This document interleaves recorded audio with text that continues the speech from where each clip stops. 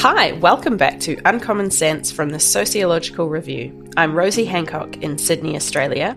And I'm Alexis Hugh Trong in Ottawa, Canada. And this is where we take a sideways look at everyday notions we don't normally pause to examine. Things like intimacy, taste, the idea of home, and give them a sociological twist, seeing them differently, more critically. Today we're talking about breakups. I'm guessing that word makes you jump straight to the romantic, or perhaps we should say unromantic, connotations of that term. Being dumped, ghosted, consciously uncoupled, or whatever. And we're going to go there for a bit, kind of. But really, today's show is going to take that term in a whole different direction, opening up questions to do with connection and disconnection in contemporary life. Because I guess while we've often been told, especially if you came to sociology as a school kid around the time we did, that globalization is bringing us together, shrinking time-space, it's also the case that contemporary capitalism, indeed neoliberalism, also tears us apart. At least it feels that way. Our guest today, with whom we're going to talk around this stuff, is Ilana Gershon, an anthropologist based at Rice University in Texas. She's interested in how people translate neoliberalism into guidelines for moving through actual real life, and how we use new media to take on complex and messy social tasks, like, breakups. She's also written about work and what she's termed the quitting economy. Ilana, hi, and thanks for joining us. Thank you so much for bringing me into this fascinating conversation. And I have to say, I love the fact that as a sociologist, you can't quite say anthropologist. Like, that's a lovely stumble. Well, I mean, speaking about this like divide between the disciplines, Ilana, you are an anthropologist, but you're more than welcome here, I have to say. And sociology and anthropology do share ground. Given we're basically talking about relationships today, I'm curious where you think the two meet harmoniously and where the fault lines are. Like, if sociology and anthropology were together in couples therapy, what would they say to each other? Oh, I've been thinking about this in a very particular way this week, because I've been teaching some of the people that we share in common in my classes. And I've been thinking about how the guardrails that were built in the early years in terms of sociology and anthropology. So if we were in couples therapy, kind of our fathers and mothers and how they were interacting. And I've been thinking about how the guardrails that were built up really had slightly different questions in mind. So the sociologists were going to nearby neighborhoods and looking at questions of stigma and poverty and asking, why are these particular people facing the problems that they're facing? And anthropologists were trying to go as far away as possible and noticing that while everybody deals with particular problems like birth and death and trying to figure out how to deal with their in-laws, the answers were completely different. And so I think of sociologists as tending to answer questions about how large institutional structures are affecting the personal. And kind of like when you say the personal is political, it's the sociologist who has fabulous answers for this. And the anthropologist is trying to think about how to deal with really radical difference, how to talk about living and working alongside people who believe that gods exist, who believe in witches, who have very different answers to what happens when someone dies, and who also tend to organize their lives very differently. So I often talk about kind of how important social organization is. And it's not that social organization isn't important for sociologists, but anthropologists care about it in a very specific way. And given today's theme of breakups, I'm curious, how do anthropologists typically talk about relationships? Or rather, what kind of relationships are they interested in? For example, political theorists might be typically interested in ideas that have to do with the social contract. What relationships do anthropologists look at? And I'm guessing like some things that I've heard before, right? So kinship, but I feel like it's broader than that. Yeah, I think we look at all relationships. Like you mentioned the social contract. That's the theme of my current book. Like, I'm completely fixated on the ways in which assumptions about contracts have been shaping so much about the decisions that people are making around work, especially in the pandemic. So today we're going to move around the theme of breakups, a wee bit, thinking about connection and disconnection, really, via reference to a couple of your books, one on work, but the first being 2010's The Breakup 2.0, in which you explored how students use new media to manage relationships, to communicate key romantic information, including "it's over." What prompted that research and how did you go about it? Well, I was teaching a class that I teach many times. I was teaching kind of intro to language and culture and thinking about how many cultural assumptions are getting embedded in the ways in which we speak and communicate. And so on the second day, I always do the same kind of experiment. I know that the students don't know each other very well.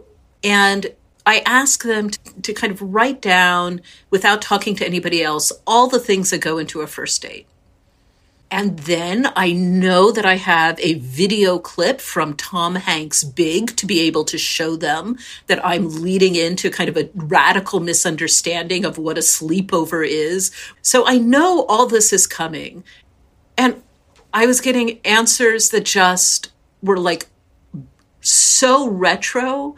I had answers like, the woman always spends a lot of time getting ready and getting dressed, and the man gets to look really casual, and then the man always pays. And, I was significantly older than my students, and the man always paid was not the answer that I would have given in my day. So we were suddenly going backwards. Everybody was assuming that the couple was straight. And then the thing that made me really, really sad was that no one actually dated at the time. Like, this was before people were using dating apps. So this was an ideal type and a kind of imagination of a date that they weren't actually doing themselves. And it was taking me 10 minutes to get them to admit that they didn't actually date and that this was a fantasy that they were telling me about what the ideal types were. On the other hand, it was a really good exercise because everybody had the same answers. And so I was able to show, look, you all have these shared assumptions. But one day I looked down and I thought, oh, I can't say this again. So I said, okay, what makes a bad breakup? And I got really flat answers. People said it was on Facebook. It was by text. One young man said, I sent my best friend to break up with my girlfriend because she was really psycho. And then every woman in class looked at him really hostilely. Yes. And I thought, like, he just lost any opportunity to hook up with anybody in my class after saying that. And I paused after he said that and thought, but that's mediated too. It's really interesting that I'm not getting the answers of we argued till 6 a.m. or they kept my stuff and, I never was able to get this CD back that I really loved, right? Like, none of these complicated stories that I thought I was asking for did I actually get. Everybody just said it's mediated, and that cut off the answers. And so I started thinking about, what does it mean that people are now trying to break up using technologies that are all designed for connection. And so they're often using these technologies that aren't designed to allow easy breakups and have all these open questions because these are all new technologies. Like, I loved asking people, if you are Facebook official, who ends it after the breakup? Because Facebook doesn't tell you. Like, no one is telling you what these answers are, but people have to solve these problems. Or brutally, my ex, when we broke up, deleted every single photo of the two of us together on Instagram. So it was like our relationship just vanished. That hurt. I broke up, but I was the instigator, but that happened and it was like, oh, ouch. But Well, it's interesting because I heard the opposite story where one person responded to the breakup by deleting every photograph other than this couple. Oh, weird. To kind of say, I would still like to get back together with you. We still were a thing, and not allowing any other signs of his life on visible. So it can go every way. Actually, I need to share like a personal experience, and maybe I can get your advice on this, Ilana, but I don't know if you remember, you talked about retro stuff like ICQ, MIRC, like before MSN, before MySpace, like 20 years or so ago, when I was in my teens, I actually broke up a relationship on that digital, and was in a program, I guess, online. Right. And I was like, oh, wow, this went really well, actually. And my friends at the time was like, wow, I can't believe you did that. That's so inappropriate. And like, I guess we didn't even break up on the phone during those days, right? We have to break up in face to face. And yeah, that's so bad, Alexis. That was really bad. Like, yeah, really big faux pas. I didn't even know. I thought it was fine, but yeah. But the thing that as an anthropologist I'm committed to, and this is not what I do in my regular life, but as an anthropologist, I'm not there to judge whether that was bad or not. What I'm interested in is how do other people respond to you? Did you get pushback from your friends about it? Why did they think that was a problem? Like, it's not my job to be the ethicist in this moment. It's my job to understand why and how do people think mediated breakups are actually a problem? Because let's face it, there's so many other things about breakups that are really horrible. Why are people focusing on this? Yeah, this is so interesting. I guess what I'm hearing is that people are using new media for disconnection rather than only connection, but that the rules around that were at the time of your study, and actually maybe they still being negotiated. So you did do a follow-up study a few years later, once things like Twitter and Instagram and dating apps had really taken off. And I mean, I would assume that a lot had changed, but had it? Can I back up a little bit? Yeah. So you had asked me, how did I do this research? And one of the things to know about how anthropologists do the research that they do is that at the end of every interview, they normally say, do you know anybody else I should talk to? We borrow the term from sociologists and call it snowball sampling because we can't be bothered to come up with our own terms for methods. And it turns out that breakups don't allow for snowball sampling. I would ask people at the end of every interview, do you have anybody you can suggest? And no one wanted to volunteer anybody. So I ended up talking to people who weren't in the same friendship group. And the other thing that you learn about doing all these interviews over time is that if you've done around 30 or 40 interviews, you kind of know the answers to expect. And what surprised me about my breakup interviews was I was always shocked. Now, I learned to develop a poker face and not actually to say what I was feeling in the middle of an interview, which is, what? You do what? But that was my constant inclination. And I had to think, why, by my 50th or 60th interview, was I still being so completely shocked? And I realized that because I couldn't do snowball sampling, I was talking to people who weren't chatting with each other and coming to agreement about how to deal with the particular problems that all these new media technologies were offering them. Like, every communicative channel does something slightly different, and that slightly different poses a problem for when you're disconnecting. And people would ask their friends. Like, breakups don't happen just between two individuals. Breakups happen with people getting advice and getting a lot of input into how to manage it, or criticism when they've done it badly. And so I got really curious. If I went back 10 years later and started asking people the same questions, would widespread norms had been established? What we ended up discovering was that people were really focusing on the aspects of the technology that all these technologies have in common. So how do you connect and how do you end? And how do you send back channels? Because a lot of these technologies have kind of back channel ways, like direct messages instead of the open public Twitter account. And that's what people began having etiquette around and norms built around, not the technologies, not the individual technologies themselves. Yeah, wow. So it sounds a bit like, in a way, despite all of these amazing functionalities from these new technologies, we are still on those basic communication questions.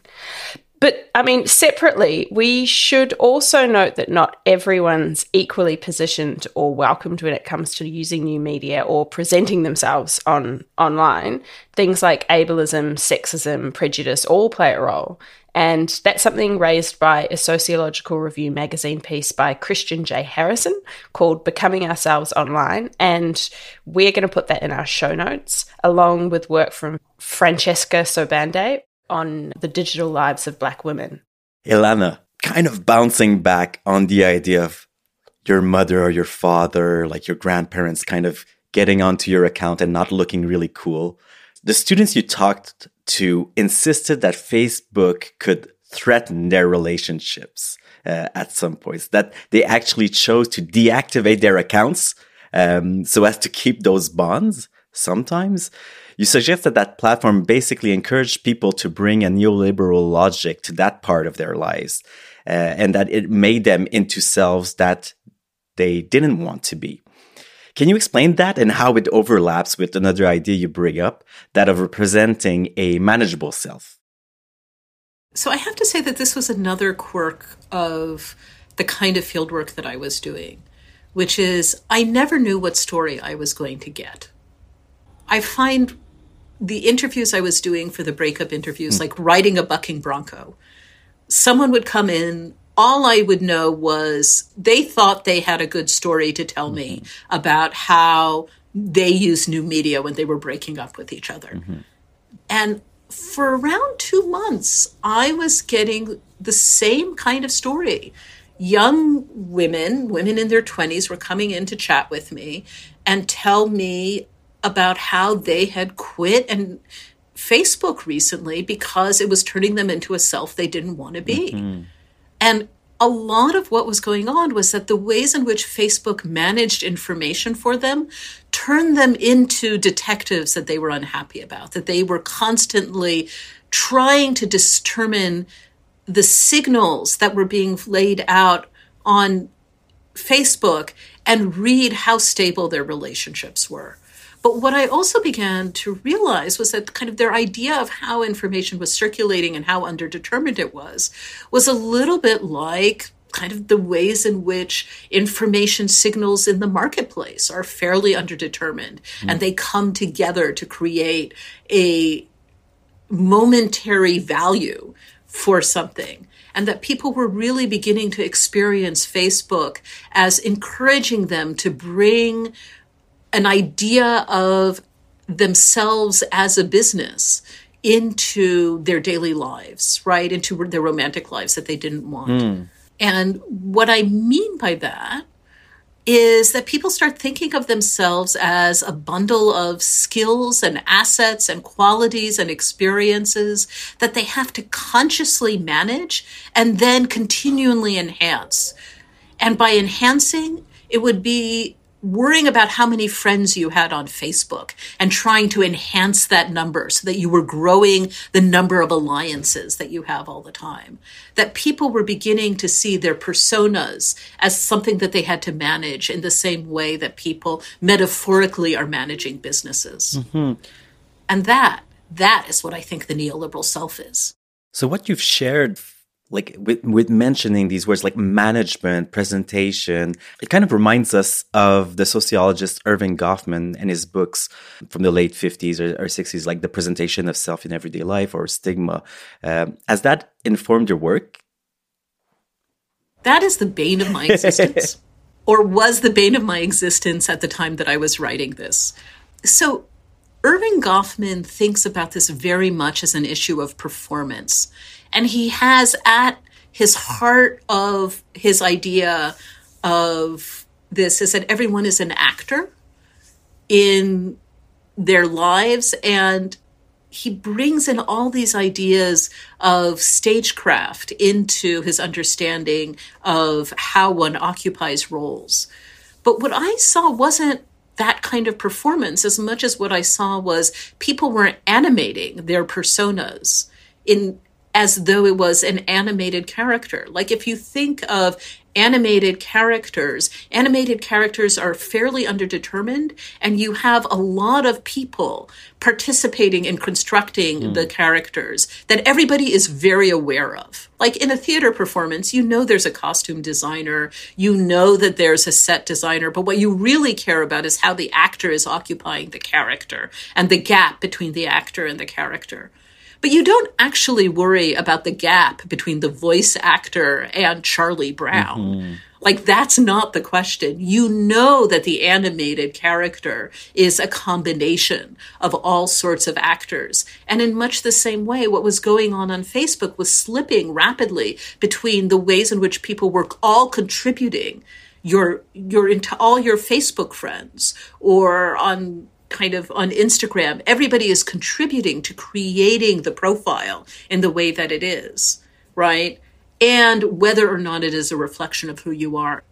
Goffman talks about this as well in like 2 pages in Forms of Talk. Like he has a slippery moment in which he talks about the figure. And I prefer that Goffman to the other Goffman, which was what everybody who I was reading at the time that I was writing this, everybody else mentioned the different Goffman than what I wanted to talk about. I wanted to think about this in terms of animation. And the person who really helped me think about this in terms of animation is Terry Silvio. So Terry Silvio has this kind of wonderful theory about how animation is becoming the dominant way in which we're thinking about things, and in response and in dialogue with the ways in which we used to think about performance.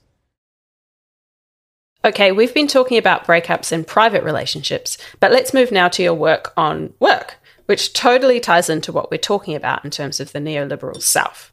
So after you looked at breakups, you looked at hiring in corporate America. And as part of that, you've written about the new economy and how it creates certain imperatives and behaviors, including quitting and a kind of horizontal networking, like with your peers rather than your superiors at work. So one of the things that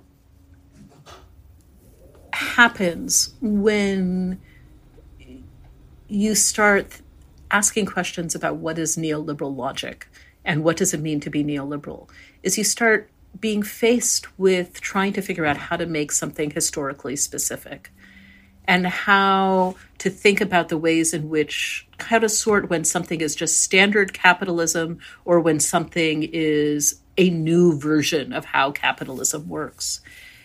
And this was something that I became obsessed with at a particular point because everybody around me was talking about neoliberalism, but I could never tell what that actually meant. Like they would say neoliberalism in every conference presentation and in every, like 70% of the articles that were being published in anthropology had neoliberalism in the title.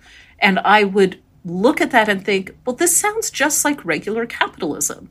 So what I wanted to do was figure out a way to think more specifically and more rigorously about what was neoliberal and what was not. And one of the things that kept coming up in my fieldwork when I was starting to try to think about these questions was that people kept telling me, well, companies in the 80s started to really not want to encourage their employees to live with company loyalty. That company loyalty was a burden, that maintaining loyalty was a problem, and they wanted to switch and make sure that they could have people in the company cycling in and out at a faster pace. And this is something a lot of people talk about all the time. But this meant that people had to change the ways in which they understood how knowledge was stored in companies. And they also had to think differently about the ways in which they would have a career. And so people began to start thinking about connecting to each other emotionally in terms of feeling passion for their work. And they also began to start thinking about the ways in which they were constructing a career differently. And so when I began interviewing people about like what their life was like in their workplaces, they would start talking about going from job to job, and that if they stayed at a job for too long, recruiters would start being suspicious about them and start thinking that they might be a bit too old-fashioned and not able to manage the new requirements of the workplace. And so that in order to have a career, you had to switch on a regular basis from company to company, or at least from seriously switch your job roles in a company in order to stay employable. And when that happens, all of a sudden, what networking becomes very different, right? And these kinds of imperatives, norms, processes that you're talking about, is this the case in all kinds of work or some more than others? So I'm assuming it's more applicable, let's say, to media or consultancy than something relatively secure, like some parts of academia with tenure track, or those extremely insecure and fragmented, like maybe being a Deliveroo driver, working shifts on checkouts and stuff like that. Yeah, no, I think that's right. I mean, I think we're on a continuum, but what's happened is this isn't a new continuum. It isn't like in 1910 there wasn't precariat work. But what's happened is how people understand a precariat work and what contracts mean and short-term contracts mean has shifted, right? And different jobs have different ways of dealing with this new emphasis on the importance of being willing to have a career that is not connected to the company that you're at, but a career that you put together individually with a string of jobs. There's just kind of shift in emphasis and a shift in career strategy. But I think what has happened in general is under neoliberalism, the thumb has pushed down on the short-term contract, and there has been more of value in being able to shift from job to job, while before there was more value in seeming loyal. So in a way, what's interesting is that both your work on breakups and on professional life, in one way, point to disconnection as having a pretty powerful pull. So using new media to break up, even if those technologies were meant to keep us together, or, as we've just been talking about, being moved to constantly quit your job as the only way to know your value. But, you know, at the same time, I kind of want to talk about this idea that you write about, that you know, connection and networks still really matter. And in fact, one of your key points on work is that in this new economy, we have to network not with our elders, but with our peers, because everyone's moving around so much that, you know, they'll be the people who vouch for you or not when you inevitably move someplace else. Yes. So in this way, I was really inspired by Richard Sennett. I do read sociologists. And Richard Sennett made the point about neoliberal, kind of the change in capitalism, saying what we used to have was the people who we performed for, the people who were evaluating us, were our managers who were staying stable in a company.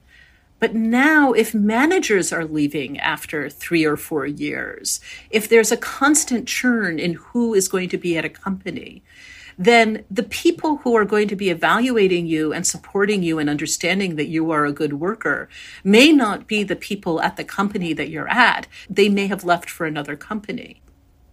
But at the same time, you have, as I was discovering in my research on how hiring worked in corporate America, you have pressure to be, as I said, constantly moving and constantly finding new jobs. So you have this pressure to be evaluated and to make ties by the people who might be able to help you get a job in another place, to be able to switch. And so I think if you are being properly strategic, there's a pressure to try to now be kind to everyone, because you never know when someone in 2 years or 3 years is going to be in a position to be able to help you. There's more of a danger for being an asshole in the workplace right now.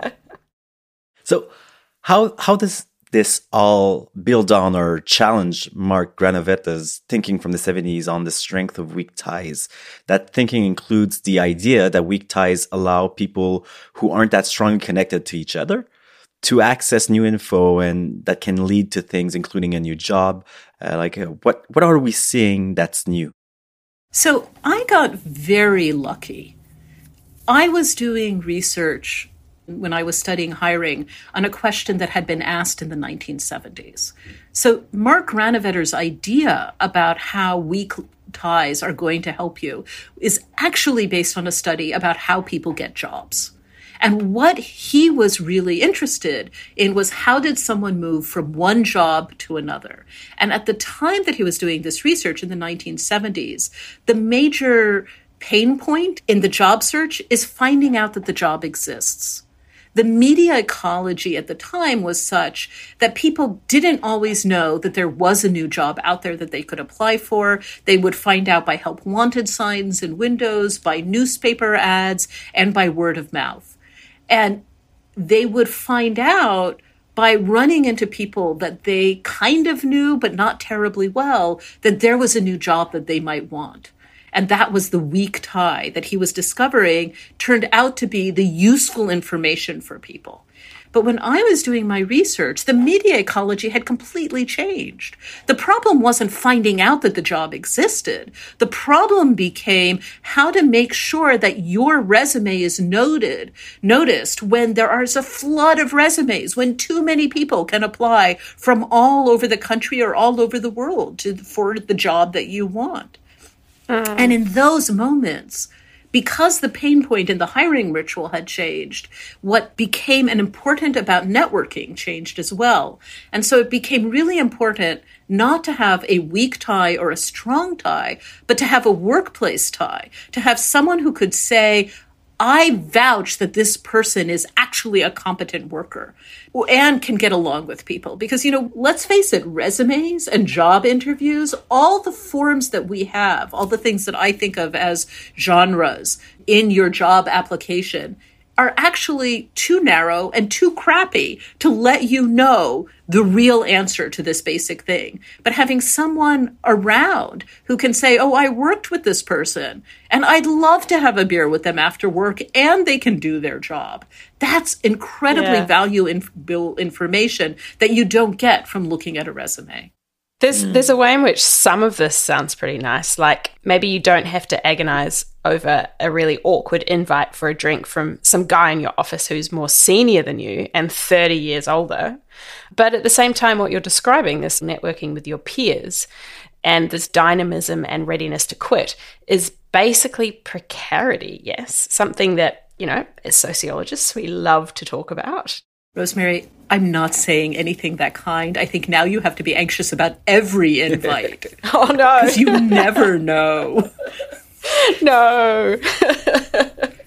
But the other thing to say about this is that sometimes having an asshole hate you means other people know that they're an asshole, and that may be a plus. Right? Like, it's not always that being liked by everyone is important. Sometimes being disliked by the right person is going to really help you out.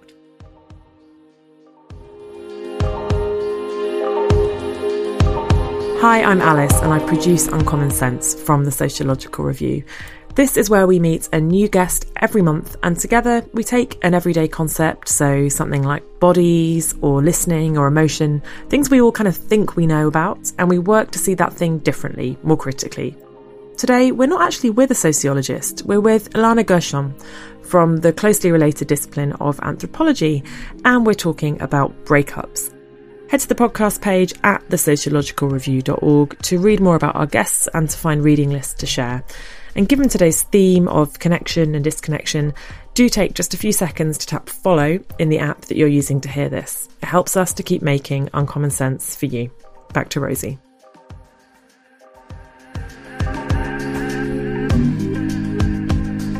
So this is the bit where we normally take on a trope or buzzword and look at it a bit more critically. So in our show on cities, we looked at the assumption that urban life is mean and lonely.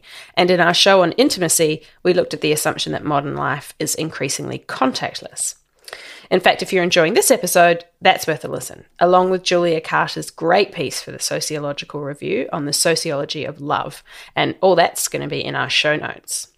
Anyway, today we're going to do something slightly different and look at something that's inspired our guest to think differently about networks and disconnection and our assumptions about these.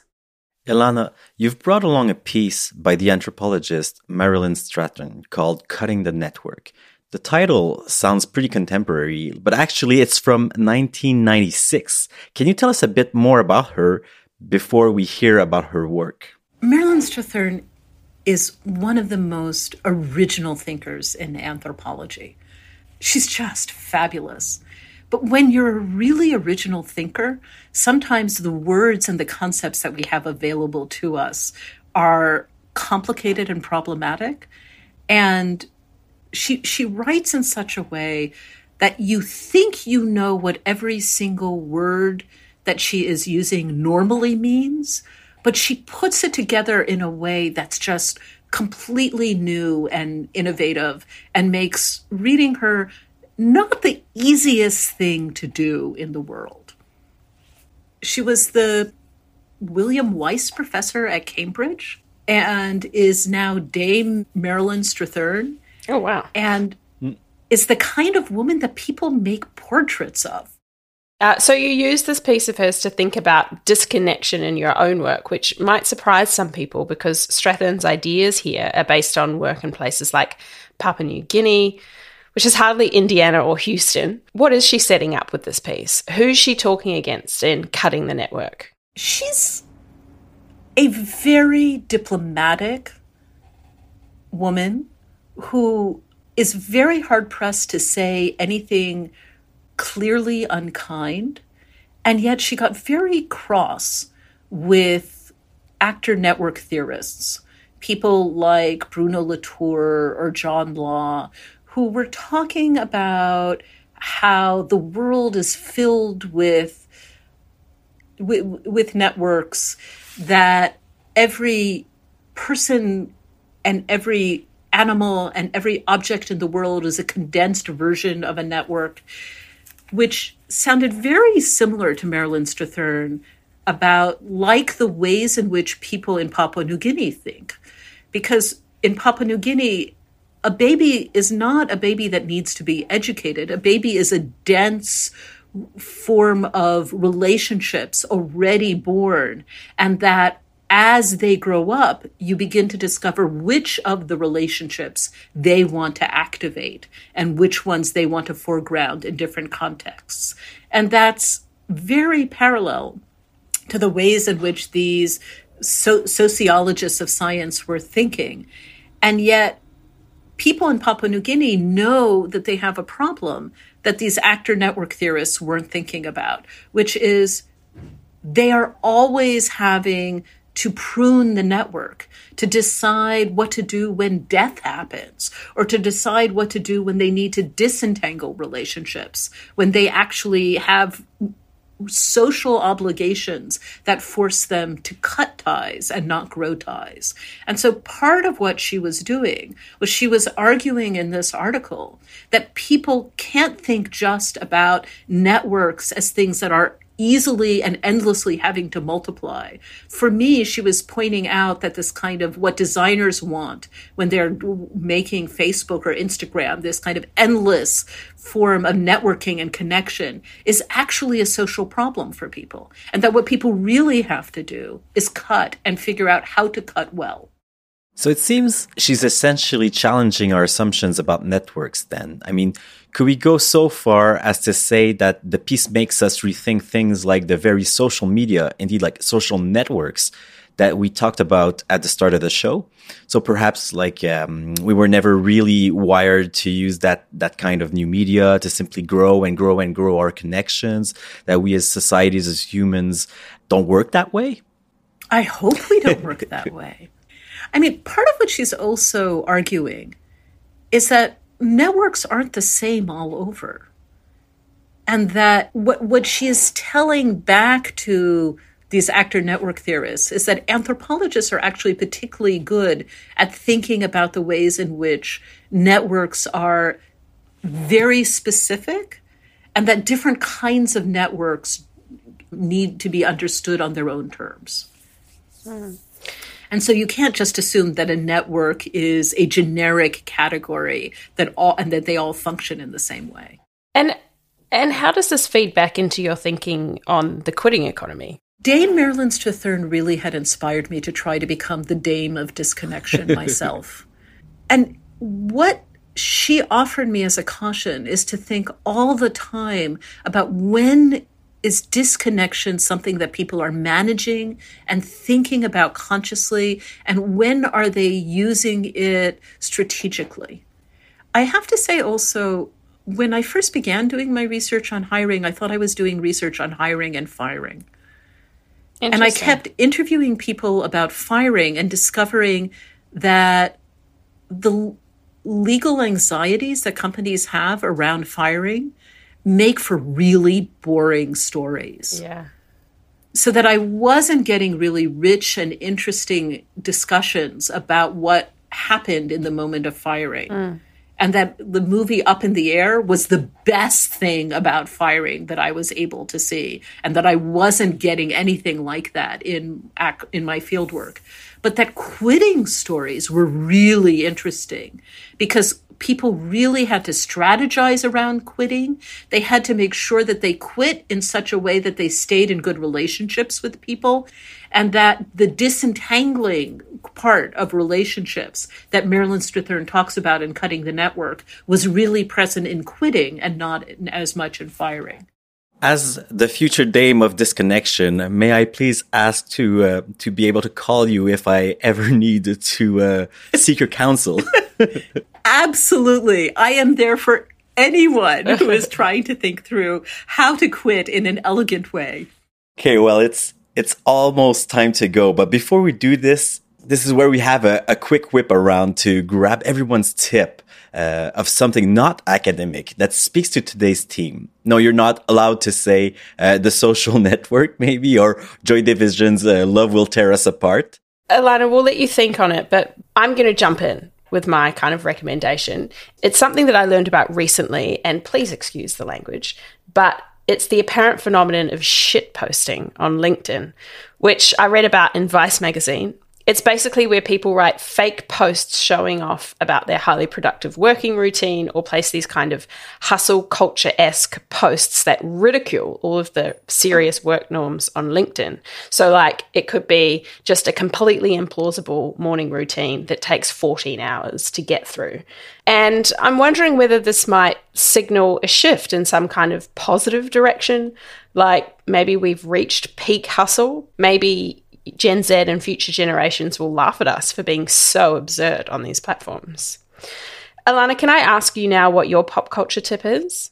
I have been thinking a lot about the television show Severance for two reasons. One, because it takes the work-life balance and makes it into a parody like shitposting, and kind of takes it into a kind of whole new realm where who you are as a human being is completely erased when you go to work, and you have a completely new personality, which has odd resonances with who you used to be beforehand.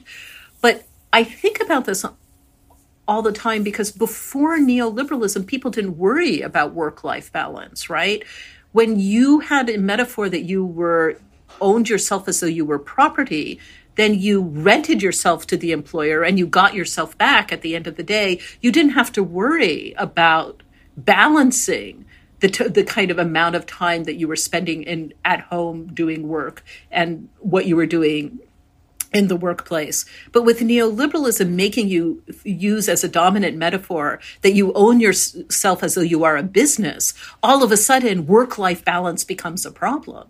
And Severance parodies this in this lovely way. But the other thing I think about all the time with Severance is that there is a character who wants to quit and is not allowed to quit. Because the person who she is not at work will not allow that to happen. Yeah, right. I haven't seen Severance, but I've definitely seen it on my streaming, app. So this is a good prompt to maybe try and check it out. Alexis, your tip for today, you also wanted to talk about TV, yeah? Yeah, exactly. But I'm going to take it in a bit of another direction and making a wink to our last episode on taste. I want to suggest a reality TV show in Quebec called Occupation Double that's been running since the early 2000s, where participants go to find, we are told, love and adventure, right? But I guess any reality dating show would do.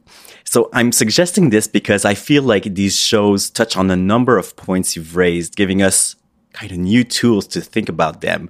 So, for example, how we look for authenticity in people, even if we kind of know that they're playing a sort of game and might be building their brand on the show, right? Or how it's more than presentation of self, where what you do also gets edited in various ways within the shows for the final product, or how all of that gets debated in social media, and ultimately how, well, most people just get dumped literally and figuratively on the public stage, no less. Well, those are three really diverse points there, and I'm very impressed that no one mentioned Fleetwood Mac, which is surely the ultimate band for the theme of breakups. But we do have a piece that mentions them in our show notes. But Ilana, I'm afraid this is the time for us to disconnect. Thanks for being with us today. It's been really fascinating. It has been quite an honor. Thank you. Thank you very much. And that's it for this month. We're all out of time, but you can catch today's reading list, including our pick of pieces from the Sociological Review, over at the podcasts page at thesociologicalreview.org. Or just scroll our episode notes in the app you're using to enjoy this. We'll be back with you next month in a special collaboration with Karis Campion at the Stephen Lawrence Research Centre, where she'll be taking a look at the idea of solidarity. Thanks to our guest, Ilana Gershon. Our sound engineer was Dave Crackles, and our producer was Alice Block. It's over and out for us. Or should I say, BRB? Alexis. Bye. Bye.